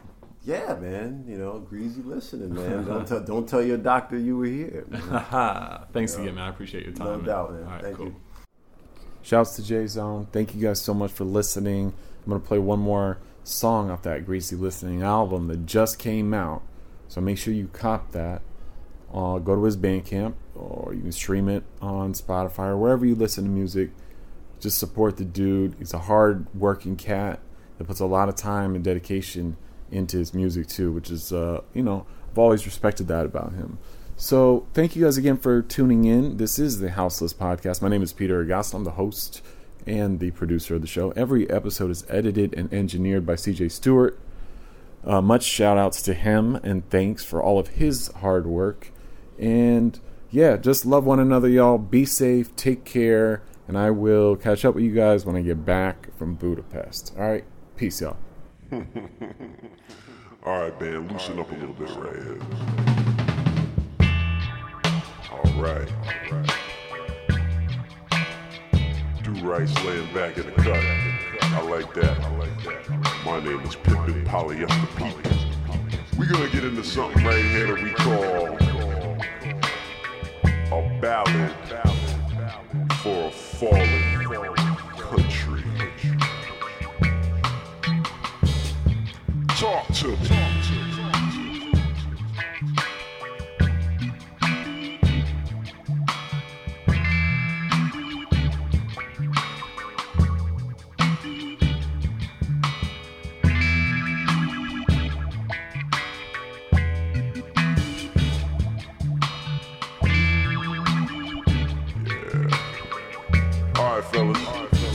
tighten up a bit.